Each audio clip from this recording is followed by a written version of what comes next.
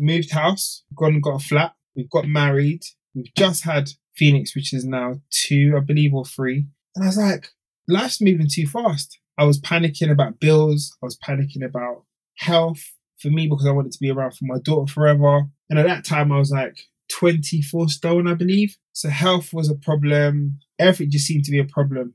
And I think having all those drastic changes so sporadically when I was literally accustomed to just living at home with my mum, all of a sudden I had to man up in months. And that gave me a massive anxiety level in terms of thinking if I could cope, trauma of, am I going to be a good dad? Am I not going to be a good dad? Am I going to be a husband? I'm not going to be a good husband. And that stereotype you're played of, you know, not being there for your kids and what society kind of portray. And then things got difficult in terms of finances. You know, the wedding came, loads of money was being spent, but not lots of money was coming in. It just got difficult.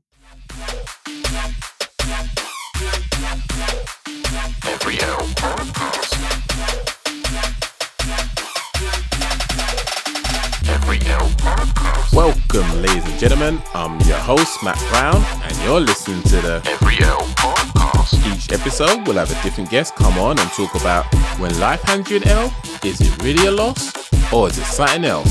Because not every L is a loss. So sit back, relax, or do whatever you guys do to get comfortable as we get into this. Let's go. Welcome everybody to another episode of Every L Podcast, where we have different guests come on and we talk about things that have happened in their past, what they've experienced, how they navigated it, and ultimately, what did they get from it? Was it actually a loss and that's it? If so, that's calm. If it wasn't, what was it? Let's have a conversation. And I honestly enjoy having these conversations because I think it's so important that we acknowledge that we all go through something. We all have our own struggles, our battles. Our life is not as clear cut as social media portrays it to be. There are layers to our lives, and it's important that we acknowledge what we've gone through and ultimately be kinder to ourselves because we've kind of endured a lot and still standing. So hats off to us for doing all that we've done. Today, I have a guest, as always, and this guest is cliche, amazing. I love them for what they do. I love them for how they conduct themselves. I love them for their passion, for just putting themselves in a position of being able to support those that are vulnerable, those that need it. Too many times we can easily just walk on the streets, minding our own business, see someone just sat there on the street corner or wherever it may be, and just pass them and feel no way. Not even acknowledge them when they say something to us. Just keep walking because that's not something we need to deal with.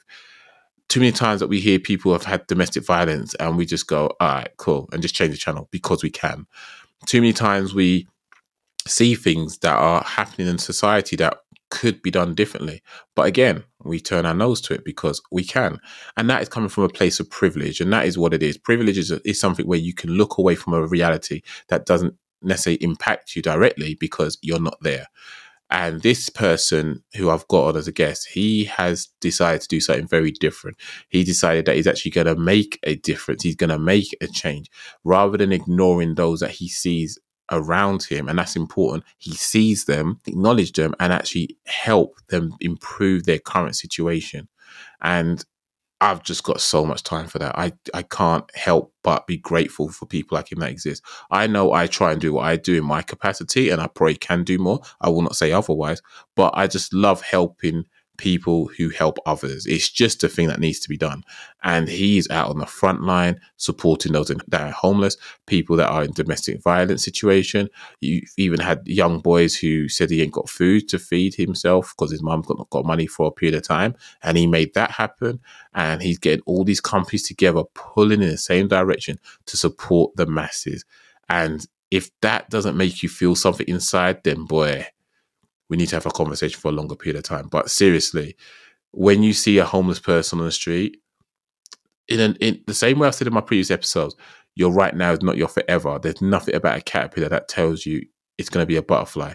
That same could be said in the sense you're in a good place now. It could take an instance and you're in that position.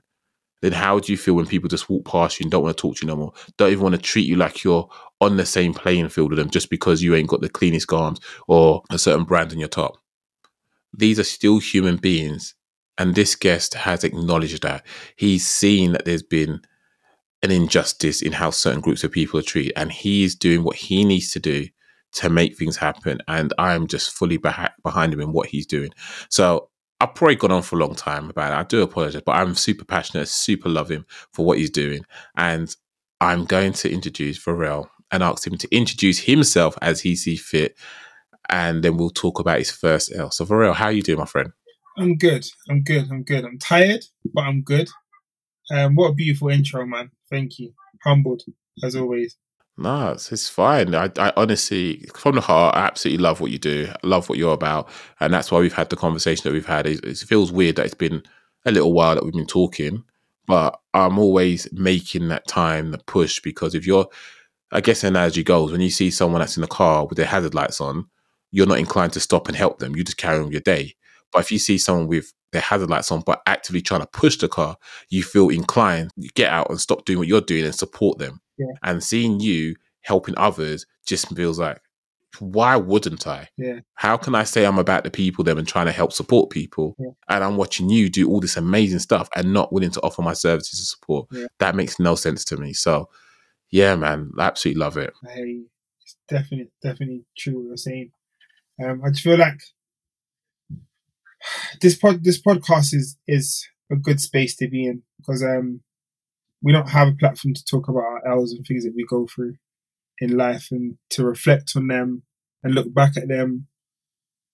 I feel like sometimes we take these Polaroid snapshots of our lives and we just throw them Polaroids in the bin. We forget about them. We don't really put them up to kind of timeline where we've come from. So I think this space is needed. So thanks for having me. Oh, greatly appreciate it. Find time in your day to carve out for little old me. So thank you very much, and my listeners. And yeah, that's what it's about. For me, it is about people knowing that you do have a voice. Whatever you're feeling, that's okay to feel it. However you navigate it, that's also okay how you navigate it. But a time of reflection is important because I think we honestly are very brutal on ourselves. We're very unkind to ourselves, and we need to do better because we wouldn't look at our loved ones and tell them, yeah, you should be feeling bad for yourself because you messed this up or you messed that up. So so if you love them and you're saying you wouldn't say that to them, why then do you look at yourself in the mirror and say the same thing? Say that you're this, you're that. Come on now. Let's try and do better. Yeah. So can you tell the people what you do from your perspective? Because obviously I've said what I've said, but tell people from your own words, in your own way, what you do and why you do it. Yeah. So I do a lot of work when it comes to helping those that are on the poverty line. It started off with people who were solely homeless. Now it's gone into people who are in domestic violence, people who just don't have money for school dinners, just everything really. Like literally everything to try and balance out the problem that we've got with the poverty line currently in the UK. And how do you go about getting that support to them? So various ways. So I've set up various initiatives that have allowed me to allow them to access a way of living that we have in terms of having a stable income and stuff and can afford stuff. So for instance, I put money behind tills in restaurants, working out with that restaurant owner how many meals I can get for the amount of money I left behind the till, which then turns into these little coins that I walk around like a 3 or 4 mile radius around that shop's area and give out these coins on the spot to allow a homeless individual to be able to walk into a restaurant and to get hot food when they want it based on their dietary requirements and needs. I've set up a school uniform bank through social media, asking people for school uniform that they don't want anymore for their kids that have outgrown them because they grow so fast. For me to then collect them and take them into a dry cleaners to get them washed and in a better condition, ready to give back out to the community so they don't have to spend that much on it. When it comes to things like Christmas, I do Amazon wish lists through social media that generate hundreds of presents into the boroughs that I'm situated in to then give out to DV households, domestic violence households, where you might have a mum or dad flee domestic violence, which means that for this time of the year, it being Christmas, you find that a lot of people who have fled domestic violence already are now going back to home because they don't want to have their kids without nothing at Christmas and they rather try and start again in the new year because this time's getting desperate for them. Um, Easter, I do collections for Easter eggs and stuff to make sure no kids are left behind.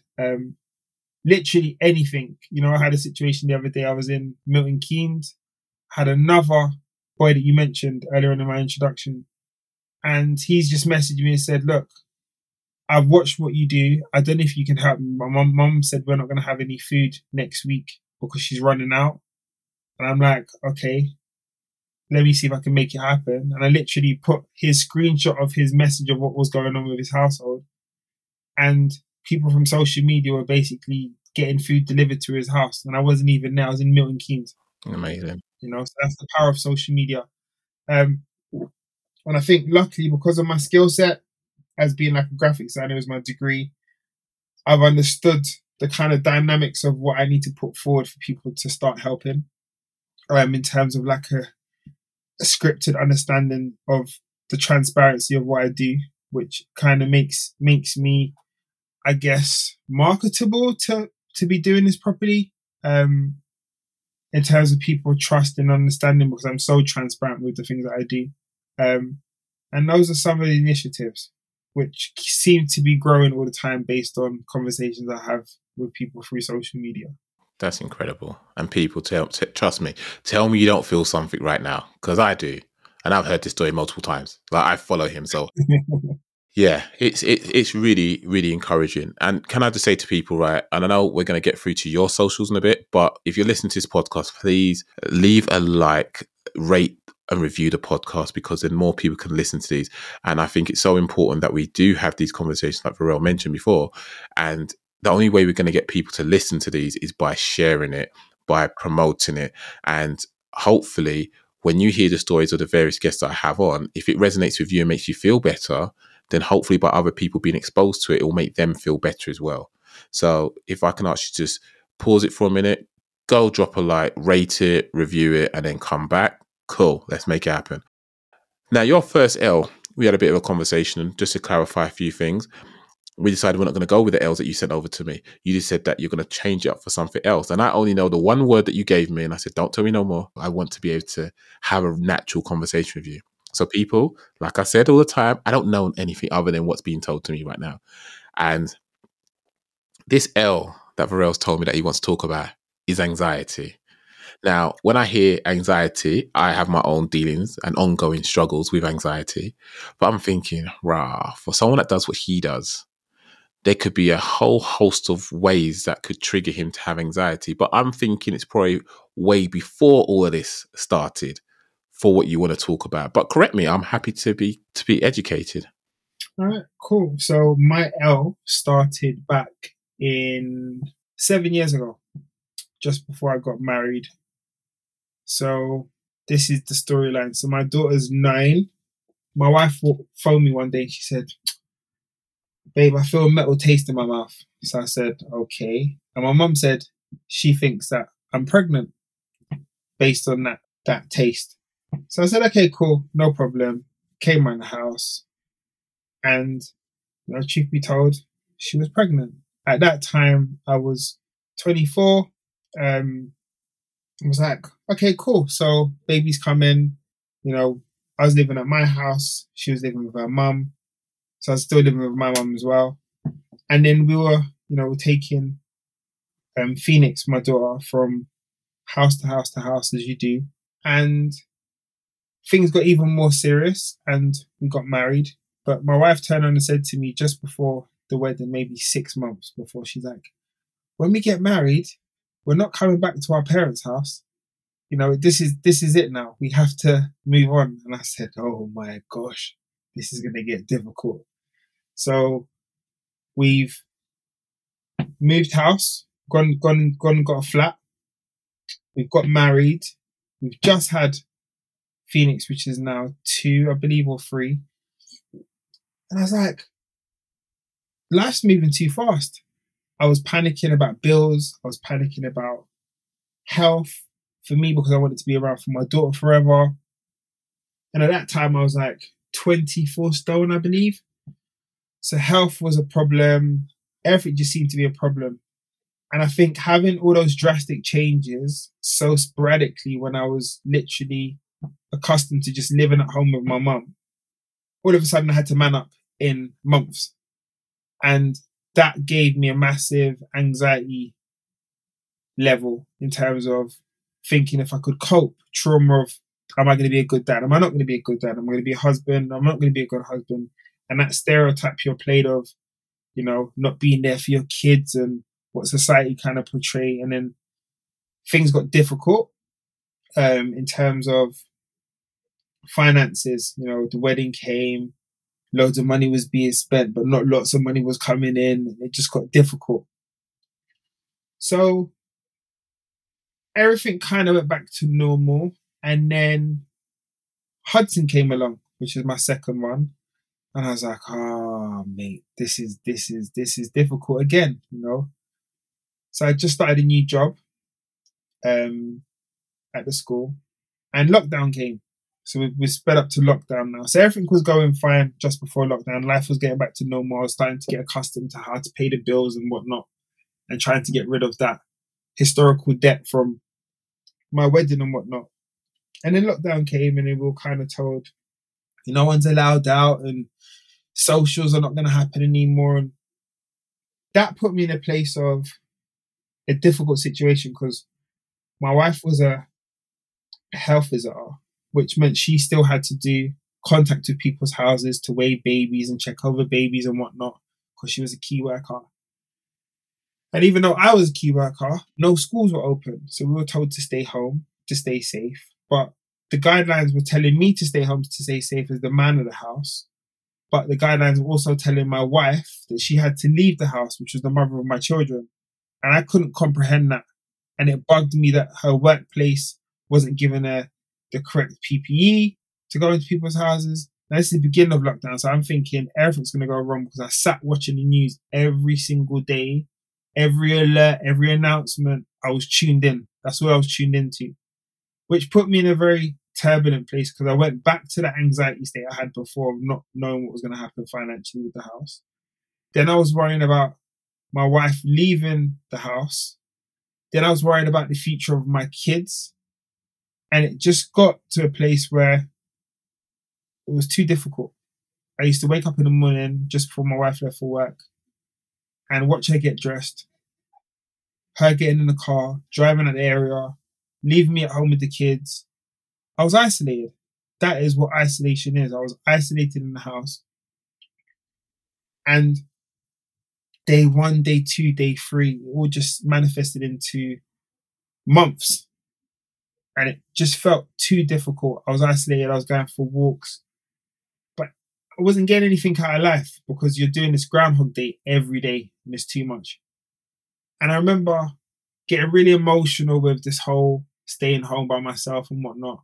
I remember having a conversation with my wife when she came home. She sat me down and she said, look, I understand this is stressful for you, it's stressful for me, but you theoretically just have to man up, because if you don't, the kids are going to get isolated emotionally, and they're going to only conduct themselves in the way they see you conducting yourself, because you're the only adult around them at the moment.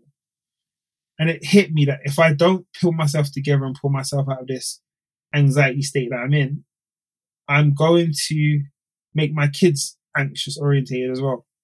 And I can't do that to them, because I already struggle so much with it. So I decided that I'm going to throw myself into the creative side of things again, which graphic designer. I threw myself into a YouTube channel in lockdown. And it was literally picking up my bike, going for bike rides with my daughter, fixing punches with my daughter. And that YouTube channel hit just under 900 subscribers within the first 6 to 8 months of the channel running. And that was my way out. My bike was my way out of this whole lockdown situation. I was allowed to exercise. That was part of guidelines. So I went for bike rides, used to bring my daughter, bought my son a carry-on bike where you could put the bike seat on the bike so you could ride with him. And we just used to go on rides, vlog the rides and whatnot. And people were like, how are you so happy? Like, I think I had one of the messages was from Connecticut. And the guy messaged and said, how are you so happy when we're in such a crazy place? And I read that and I said to myself, wow, I am happy, And I'm not fussed about what's going on anymore because my cognitive isn't thinking about me anymore. It's thinking about good times and building memories, and whatever's going to happen, I've still done something. And what happened was, I think I accidentally put one of the videos up on Facebook, not thinking about it. And the reception I got from it was like, wow, you are happy, you know? And I found myself in a happy space, and I wanted everyone to know I was in a happy space now because one of the things I've learned with anxiety is that when you have good times, record them. Vlog yourself, vlog how you're feeling. So when those bad times come, you can look at that and say, oh, I can be in that space again. I can be happy again. I can go swimming again. I can do this with a wife again. And when you look at them, it puts you in a space of not cognitive thinking about bad things because you now see good memories visually. And I remember putting the video up and everyone was like, oh, I know where that canal is. Can I come and join you? And everyone was joining me for these bike rides. And through that summer of lockdown, we had maybe 30, 35 of us. We used to ride down the canal where I live. And the bike group kept growing and growing and growing and growing and growing. And then that's where I started to kind of sit back and reflect and look at that L and decide and make a decision that now I was basically responsible for a bike group, which I had never intended to have. And this bike group was counting on me in terms of leadership, I guess, through lockdown, of guidelines and seeing if the group wanted to still ride, see if the group needed help with certain things. And we almost came like this kind of fast and furious bike group, you know. And we all looked after each other while the world was going mad. We were fixing each other's bikes instead of queuing up and booking stuff in Halfords to get inner tubes fixed and stuff. And that's when it really hit home that I don't have time to be anxious anymore because I now have a community of people who I hardly know that I'm responsible for now because they're all asking me questions. They're all asking me about, what do you think about this? Do you think we should still go on the ride now? Do you think we should still separate? Do you think we should do this? And it's like, whoa, I'm not used to this, you know? And I feel like that anxiety stage I was in there, the way I look at anxiety now from where I am after lockdown to now is that I started lockdown broken. A very broken man, very broken husband, very broken father. Not because it was inflicted pain, but it was inflicted thought processes that I would put on myself on a daily basis. Now I'm in a space where I've come out of a lockdown, literally a force to be reckoned with. I couldn't give two hoots about anxiety. It is just something that has now become a superpower because I can look at a conversation and say, okay, well, this is going to make me anxious afterwards. So I'm going to have to stand up for myself now because I don't want to leave this environment and feel anxious for 3 days, 4 days, 5 days, 6 days. Or see that person's post on Instagram knowing that it could be about me because I didn't show them how I felt there and then. So I feel like it's that kind of sixth sense for me at the moment now. And I see that L as something that has been a weight on my shoulders for a very long time, but now it's not a weight anymore. I use it as my ammunition to get myself through situations now. It's a completely different ball game. I own anxiety now. It doesn't own me anymore.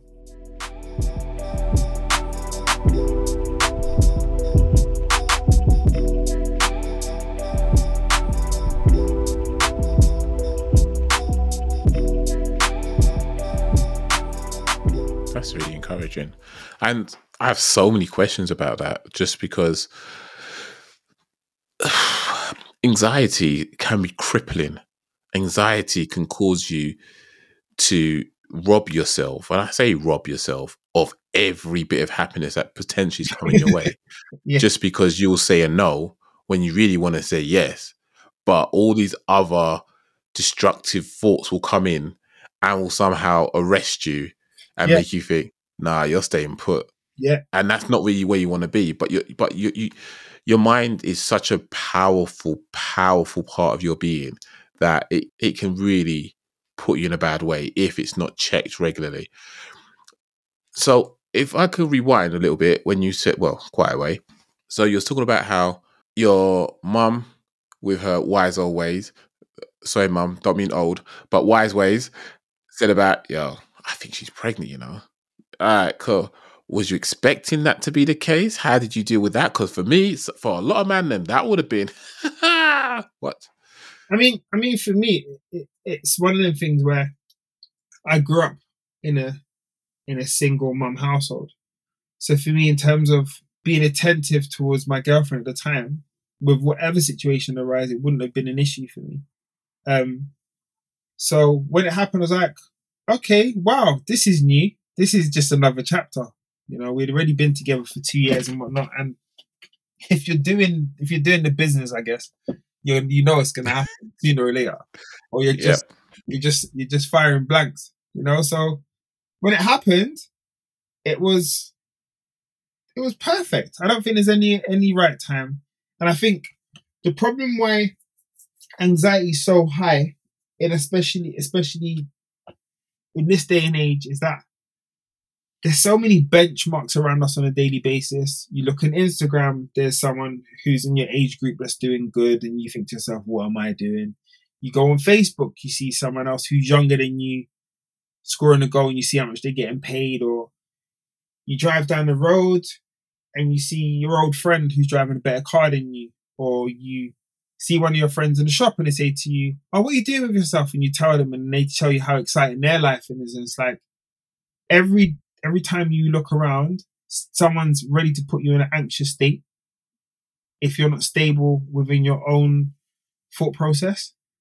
And we live in a verified environment in terms of, back in the day, it used to be how much brain cells you had to be at a level. Now it's how many followers you have or how many interactions you have through social media that will make you at a level, that will make you something. And it's almost like if you don't have a digital passport version of yourself on social media with presence, you ain't saying nothing. When really it's not about that. But then no one has conversations anymore. So in terms of anxiety is going to be an all-time high because no one can prove themselves digitally. And I think that's where a lot of the problems stem from as well, in terms of anxiety. And you know, if we all, like every nation that's in England, every nation that listens to this podcast, if we strip ourselves back to our ancestors' days, where, you know, villages and whatnot, we'd be all in a state of play where we're not worrying about all these social media things. You know, we're doing our hunting, we're providing for our families, we're doing some form of education in terms of learning a trade or something within our areas. But I think this is where this hostile environment comes from, with this mental health problem that we all have. I still struggle with it time to time, is because we're always forward thinking to trying to make ourselves do better. If we just stayed stationary and stop worrying about everyone else, we'd be okay. But it's that presence of, we've all got that annoying couple that's around us that might be doing stuff, and your wife says, oh, look what they're doing. Okay, I can see they've gone to Milan again this week. Yeah, it's not going to happen for us. Just let it go. So it's, you're always around someone or something that is trying to outdo you. And sometimes we just need to sit back and say, do you know what? Let it outdo us. I'm tired now. Yeah. But then that sounds quite wise. But is that you talking as you are today, or is that talking about as you were then? Definitely, this is definitely me talking as I am now. Before I'd have been chasing, before I would have had a credit card and gone to Milan. Oh, wow. Well, at least you're honest about it. And obviously, like, your weight, because 24 stones is quite big though, isn't it? 24 stones is big. Sorry. You know what? Yeah, I got a picture. I'll show you later. There's a picture of me holding some trousers that are literally a door frame wide. Wow. Yeah, and I'm 6'4". Wow. You know, so so you took up the whole door. Yeah, took the whole door. Big boy, and I lost that weight through cycling. Nice. Just riding a bike. Bikes have. But the funny thing is, a bicycle, not a motorbike, a bicycle, has literally saved my life in so many different ways. I owe it to a bicycle. I've lost weight. I stopped having anxiety attacks through a bike. I started a movement through a bicycle. The benchmark of me helping homeless people is through a bike. It is mental. My whole life involves bikes. I commute to work on a bike. And I think that is really important, that you found something, one thing. And it sounds so simple that it feels like this is impossible, because society, social media tells you it's not just one thing you can have that will make your life transformative. It has to be a culmination of multiple things, mainly Apple products and other products as such, makeup, nails, whatever. But you're saying it's just one thing Just one thing. that helped you flip it on its head, from you being the size of a doorway Yeah. to being your slimmer version of yourself, a much healthier version of yourself, I'd imagine, and being a happier version of yourself as well. Yeah. And I'm 100% happy now, man. The kids and my wife, 100% happy. They make me happy all the time. But when you got anxiety, you can have all the riches in the world. You can have everything. It will still put you in that frame of mind that you are nothing. You have not achieved nothing. You're just rubbish, because it will be silly things like, your wife will call you while you're at work and say to you, oh, this has happened and that's happened. And your cognitive will put you in such a bad state that you'll think that the world's going to end, or something's going to happen to the little one, or this bill's not going to be paid. And that anxious state has wasted so many hours because you've been thinking about it so much that now you can't even get that time back. You've wasted it.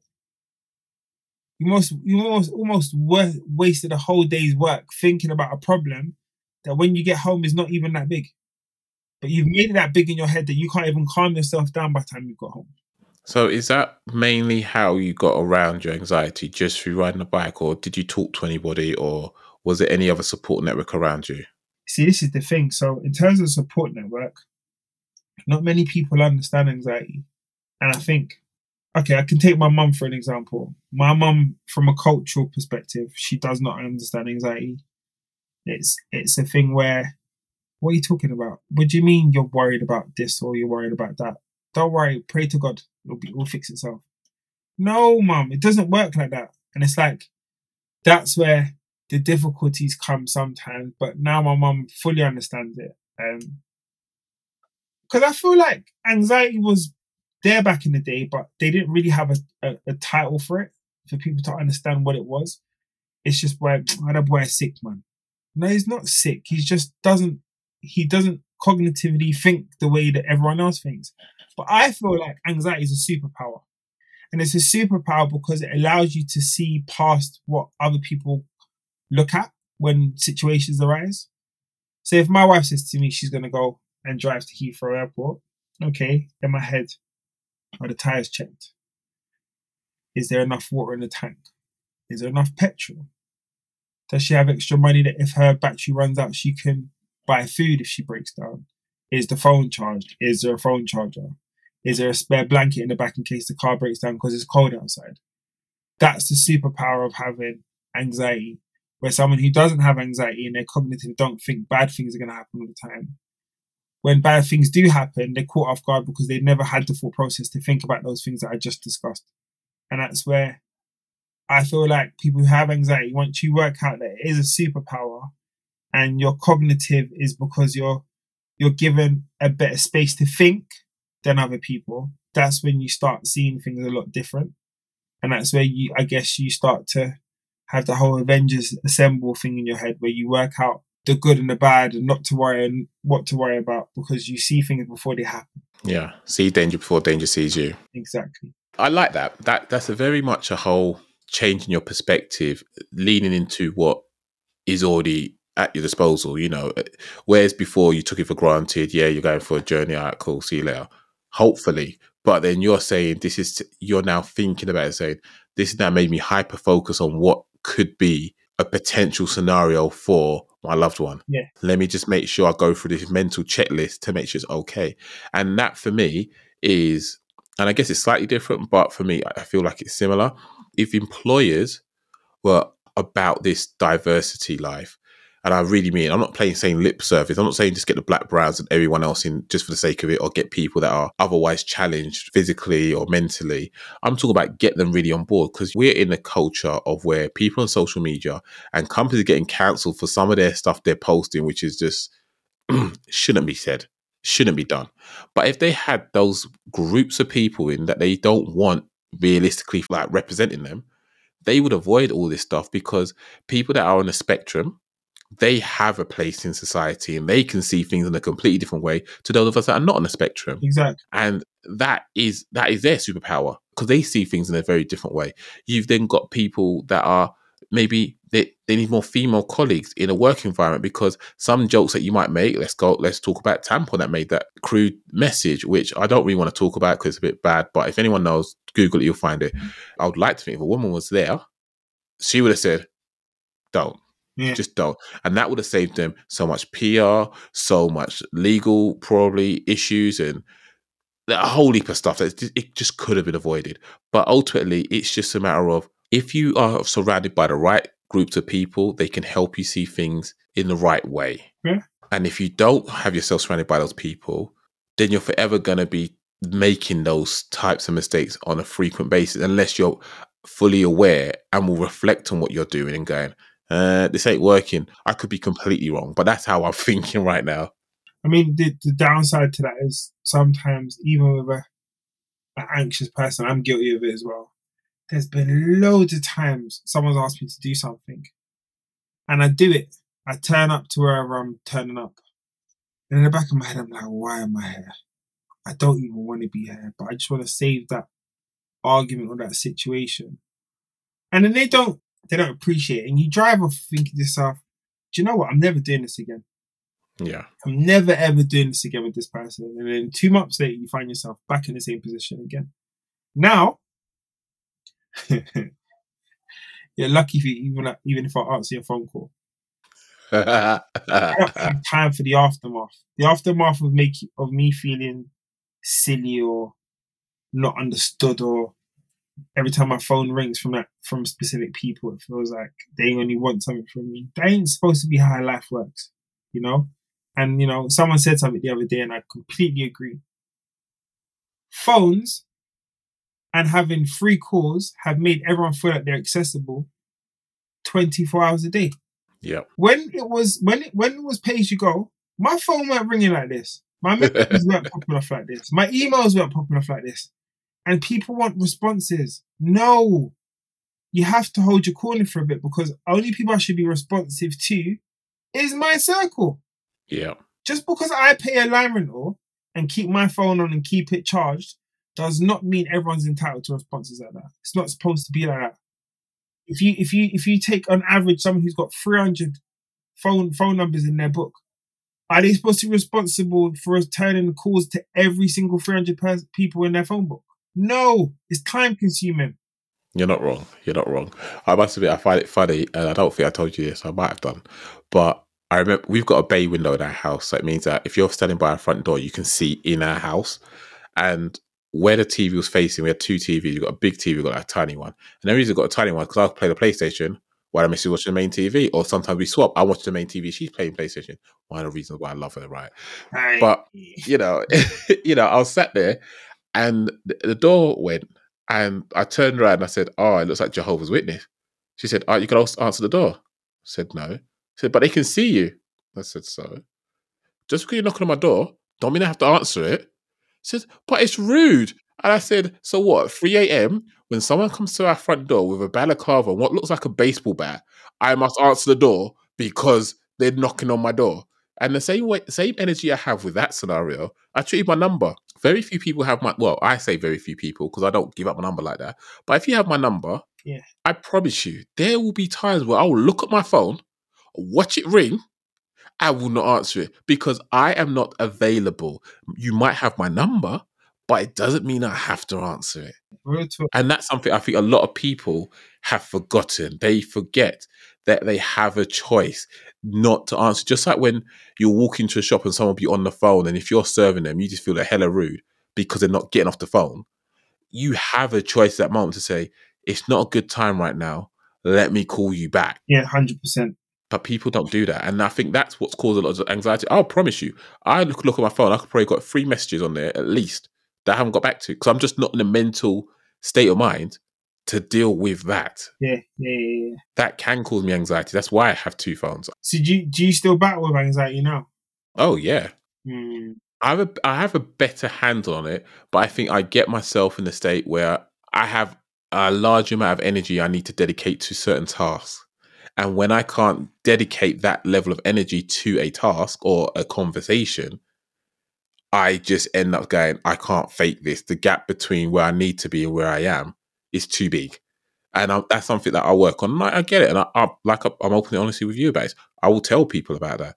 I've got no shame. But for the most part, I'll lean into it and I'll do the best thing I can and I'll always be there. But it's that's why I found your L interesting because of your anxiety and how that for you was an L. But given what you've gone through, it does sound interesting that that is something that you now see as a superpower that you've now overcome. Finding that you was pregnant in the happiest way it is still potentially a shock of some description because it's a massive life event. And then your weight being what it was and you wanted to potentially, did you want to improve your weight or did it just happen through riding? Oh, so I had a conversation with one of my best friends. I said to him, "Oh, look, I'm having a child," and he's like, "Oh, bro, that's sick, man. I'm gonna say something to you, but I don't want you to get stressed out." So I'm like, "What?" He's like, "I'm gonna ask you something. You give me the answer, so it's not me telling you. You're answering your own self." So he goes to. So I said, "Okay, cool. Tell me." He's like, "If you went to the doctors and they said to you, you drinking too much alcohol is gonna make your lungs collapse, would you still do it?" I'm like, "No." He's like, "If you went to the doctors and said that because of your drug abuse, your drug addiction, you're going to die in a couple months, would you still do it?" He's like, "No." So I said, he goes to me, "All right, cool. If you went to the doctors and said that you're obese and you're going to die from it, would you still do it?" So the penny dropped the first time. Then he goes to me, "All right, forget that. You're in heaven now and you're looking down in the auditorium and you're seeing all your family cry at your funeral.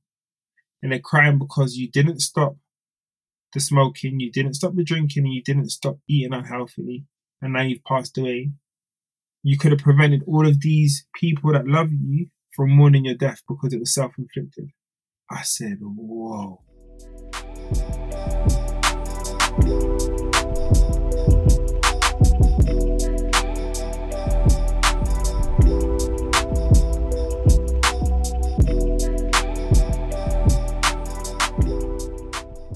That's big. There's 100 ways to die. Obesity, drug addiction, or anything that's self-inflicted shouldn't be a way that you leave this earth. And that's when it hit. And I was like, okay, cool. I got to do something about this. Because, fine, I don't mind dying from a critical illness. I don't mind if I accidentally get knocked over. But I can't make obesity or any of these things be my way out. It's not fair. And that was your turning point. That was my turning point. There's my turning point. It comes back every so often. Your friend's special, man. Yeah. That was very well put. Do you think if you could go back in time to when you was at your worst state, I guess, of anxiety, do you think you could have said something similar to yourself to help the penny drop? No, because then I would have been anxious that I'm going to die soon from obesity because I was still big at the time. What do you think something you could tell your younger version of yourself when you was really anxious? What do you think you could tell yourself to help you understand that, yo, it's a superpower? The same thing my wife told me 2 years ago, man up and sort yourself out emotionally because you have little eyes watching you that are adapting to your behaviours. Even if you don't have kids, you've got nieces and nephews that watch you on a daily basis. And the way you conduct yourself on a daily basis, the way you speak to your family members around younger spaces is what ultimately shapes the way those children conduct themselves as adults. Because they're looking to you for reassurance with what you do on a day-to-day. And I think it's, everyone has a book, and the more we start to understand that our pages are going to mean something to someone one day is where we've got to now sort ourselves out. Because it's not about, I used to think it was about finances and stuff. It's not. It is legacy. When you leave this earth, did you make enough stamp on it for your story to live forever? Or did you make enough stamp on it for your material possessions to be of existence to older generations, but then they've got that inheritance, but your great great great grandchildren don't know who you were. Yeah. That is something quite interesting how you put that. Do you think you would have been in a headspace to receive that information, to receive it in a way that would help you to actively? No way. That would have caused anxiety. That would have caused anxiety again. Because I was at crossroads. It was 9 to 5 home, 9 to 5 home, 9 to 5 home, weekend, Primark, food shopping, lunch shopping for work. It was a cognitive thought process of just the same old situations happening from Monday to Sunday. There was no change. But I feel like for someone to get out of an anxious state, you've got to be taking some accountability for some form of movement or some form of outside responsibility within an establishment or a group or anything, because then you then need to have your cognitive process better for a body of people that are around you, because you have that critical thinking. That's what anxiety is. Anxiety, people who have anxiety have critical thinking. But anxiety, what we're taught the anxiety of is mental health sides of things. It's not. It's just critical thinking. But your critical thinking is about self all the time. Once you rewire and you realize it's not about you anymore, and you do the critical thinking for people around you, different ball game. You'll be a beast. You'll be a monster in terms of fixing everything. So that sounds like, I don't even know where the quote originates from, but I want to go Coach Carter, where they said about our deepest fear is not that we are inadequate. Our deepest fear is that we are powerful beyond measure. It is our light, not our darkness, that most frightens us. Your playing small does not serve the world. Mm-hmm. And that's what that sounds like in terms of what you're talking about. You're being responsible for other people, that you have this ability to do more than what you're thinking about. You'll keep it so close to your chest that it's about you, and it's really not about you. It's about the wider impact that you potentially can have. 100%. 100%. I feel like once you get out of that space of,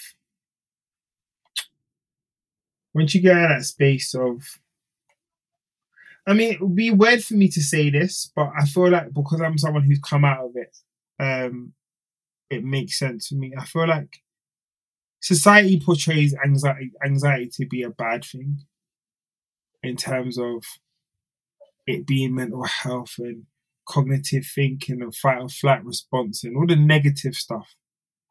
The positive is not pushed ever. And I feel like people who have anxiety and have worked out how to control it and tame it for purpose when they want to use it are much stronger figures. And they stand for more because they've been through so much. Their hurdles are 10 times higher with a situation that arises. You know, you can have something as simple as someone's iPhone being robbed, or you saw someone robbed at knife point. For an anxiety person, you'll look at that situation and say, whoa, my wife's walking with pepper spray now. My kids ain't ever going out. I'm going to pay for health insurance because that might happen. I'm going to pay for phone insurance, that might happen. I'm going to send my kids to judo for 7 months. But until that anxiety states come, because you put all these things in practice and it's costing you loads and loads of money. So that hurdle's 10 times higher than someone who doesn't have anxiety, that will look at that knife crime incident and say, happens all the time. It is what it is. And we'll go on with life. They don't think it ever. They're shaking up a bit, but they don't think about it again. To an anxious person, 7, 8, 9 months, 10 months, a year, 2 years, you go back to that scene, you relive the anxiety situation again. Because your hurdle's 10 times earlier. Your hurdle is 10 times higher in that respect, and you don't stop thinking about that situation, that chapter that comes up, which makes you 10 times stronger when those situations do arise in your family, because you've already been accustomed to thinking about it. For instance, people who were in lockdown, their mental health was 10 times worse than our mental health because we're always thinking about the world's going to end. We're always thinking that bad things are going to happen or we're not going to be able to pay our bills. All of a sudden, the whole nation's thinking like that. And I'm like, okay, what's wrong with you? I've been feeling like that for a daily basis. And then you realize that we're not so different. It's just that we put ourselves on these shelves and look down at ourselves all the time because we feel like we're not going through it. We're going through it. But we're only doing that because ourselves, because from a cultural perspective as well, we're taught to keep our business to our household. We're taught not to talk about stuff. Don't air your dirty laundry.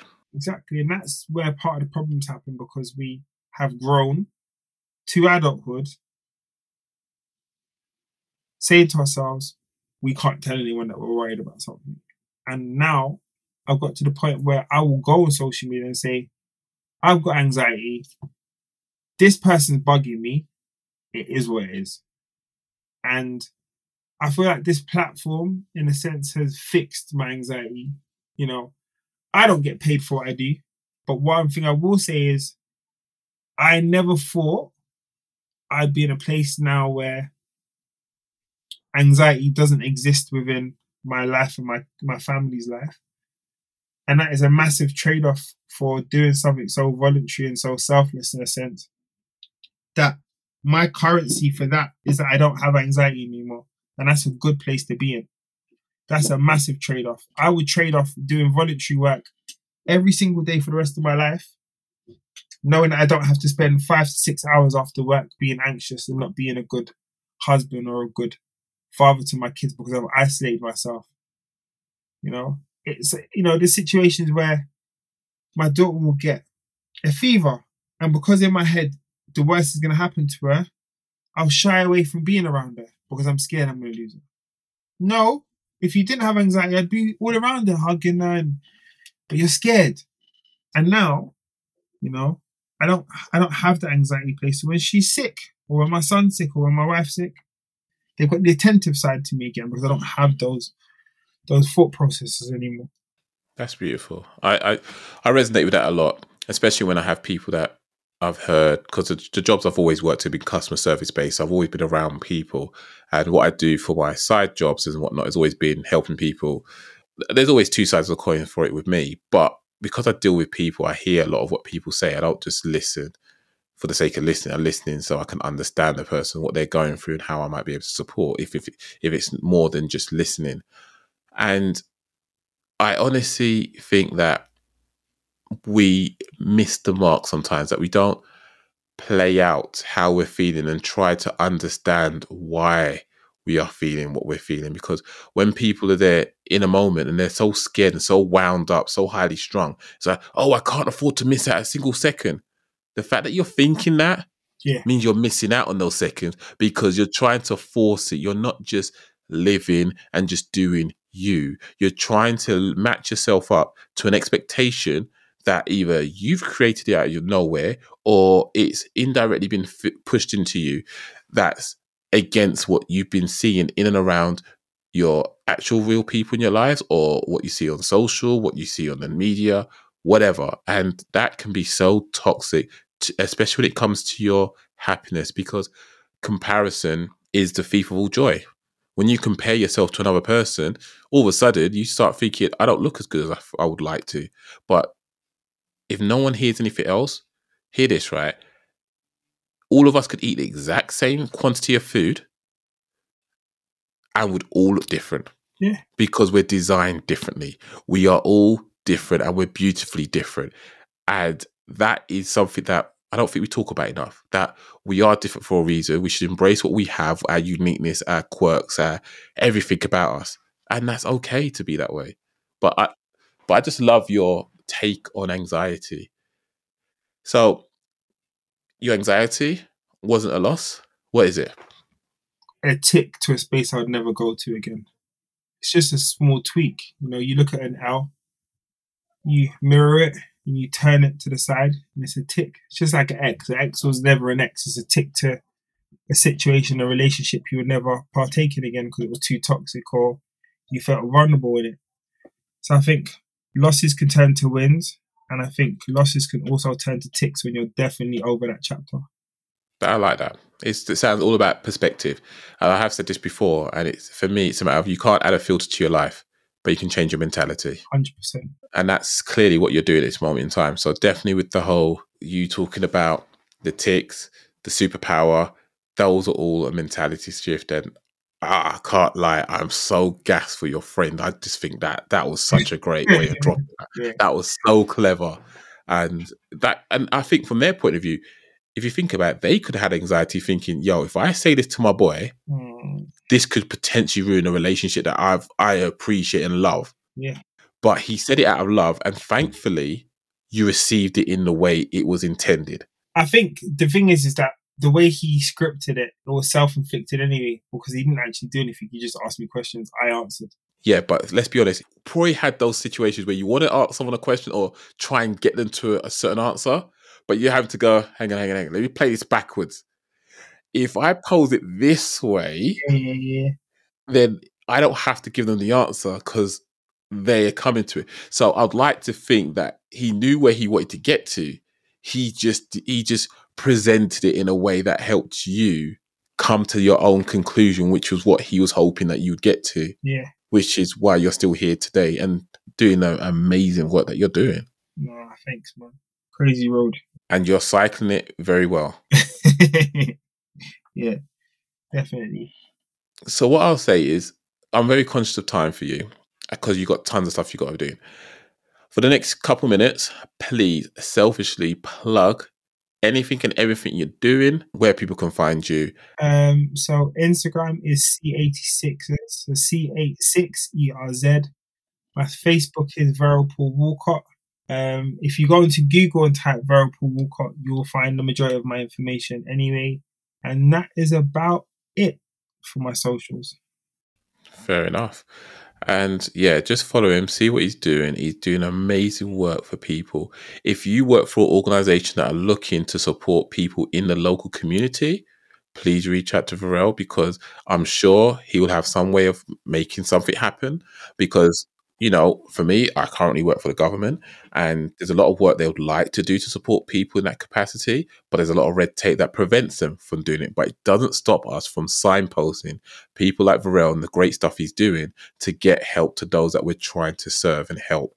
So definitely reach out and follow and do what you got to do in regards to supporting if you can. But again, thank you, Verral, for sharing. You've been an absolutely great guest to be on. I can't talk enough good stuff about what you're doing because it is so life-changing what you are doing. There are people out on the streets that are suffering their own anxiety, their own depression, their own other mental health illnesses that they're struggling to navigate through. But because someone like you is rocking up on a bike and acknowledging them, acknowledging their existence, acknowledging what they may be going through, lending an ear and saying, do you know what? Not only do I see you, but I hear you. Let me try and help you. What support do you require? And that is life changing. And you don't know what that person will go on to achieve in their life because you gave them that opportunity. The same way there's other people in your life that have probably done the same thing. We don't know how far these ripples will go until they turn into waves. I'm grateful for you. I'm grateful for what you do. Thank you for coming and sharing. And to anyone that's listening, and everyone that's listening, don't doubt what impact you can have in someone else's life. Yes, you might be in a customer service job, you might be in an IT job or whatever it is, but whatever you do, if you do it to the best of your ability and do it in the best way possible, you don't know what a positive impact it could have. Some of us fly off the handle very easily and we do it in a negative way. That could cause massive ramification, which is it's not worth thinking about. But if you think about doing everything you can in love and in a positive way, think about the outcomes it could have. Not only could it just be positive things for your children, for your nieces, for your nephews, for the community, but you could just be that person that saves someone's life and then someone else's. Because ultimately, we're only human, just like everyone else on this earth. But there are some people that are seen as superheroes because of what they chose to do to help others. And I just want to encourage you to believe in your own superpowers and to wear that cape with pride. Not so much the underwear on the outside, but, still rock that cape with pride and do what you got to do. But Verral, thank you very much for coming on, sir. Thank you for having me, man. It's been good. Much appreciated. So everyone, please reach out if you ever want to get involved. And do not forget that it's okay to feel what you're feeling. Your right now is not your forever. And you never know. Whatever you're feeling that can sometimes cripple you, it could actually be a superpower. You're just not exercising the right way. 100%. Take care of yourselves, and I'll catch you all in the next one. Peace.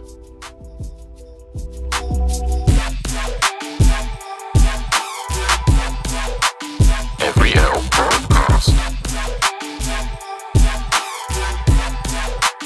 Verral Podcast.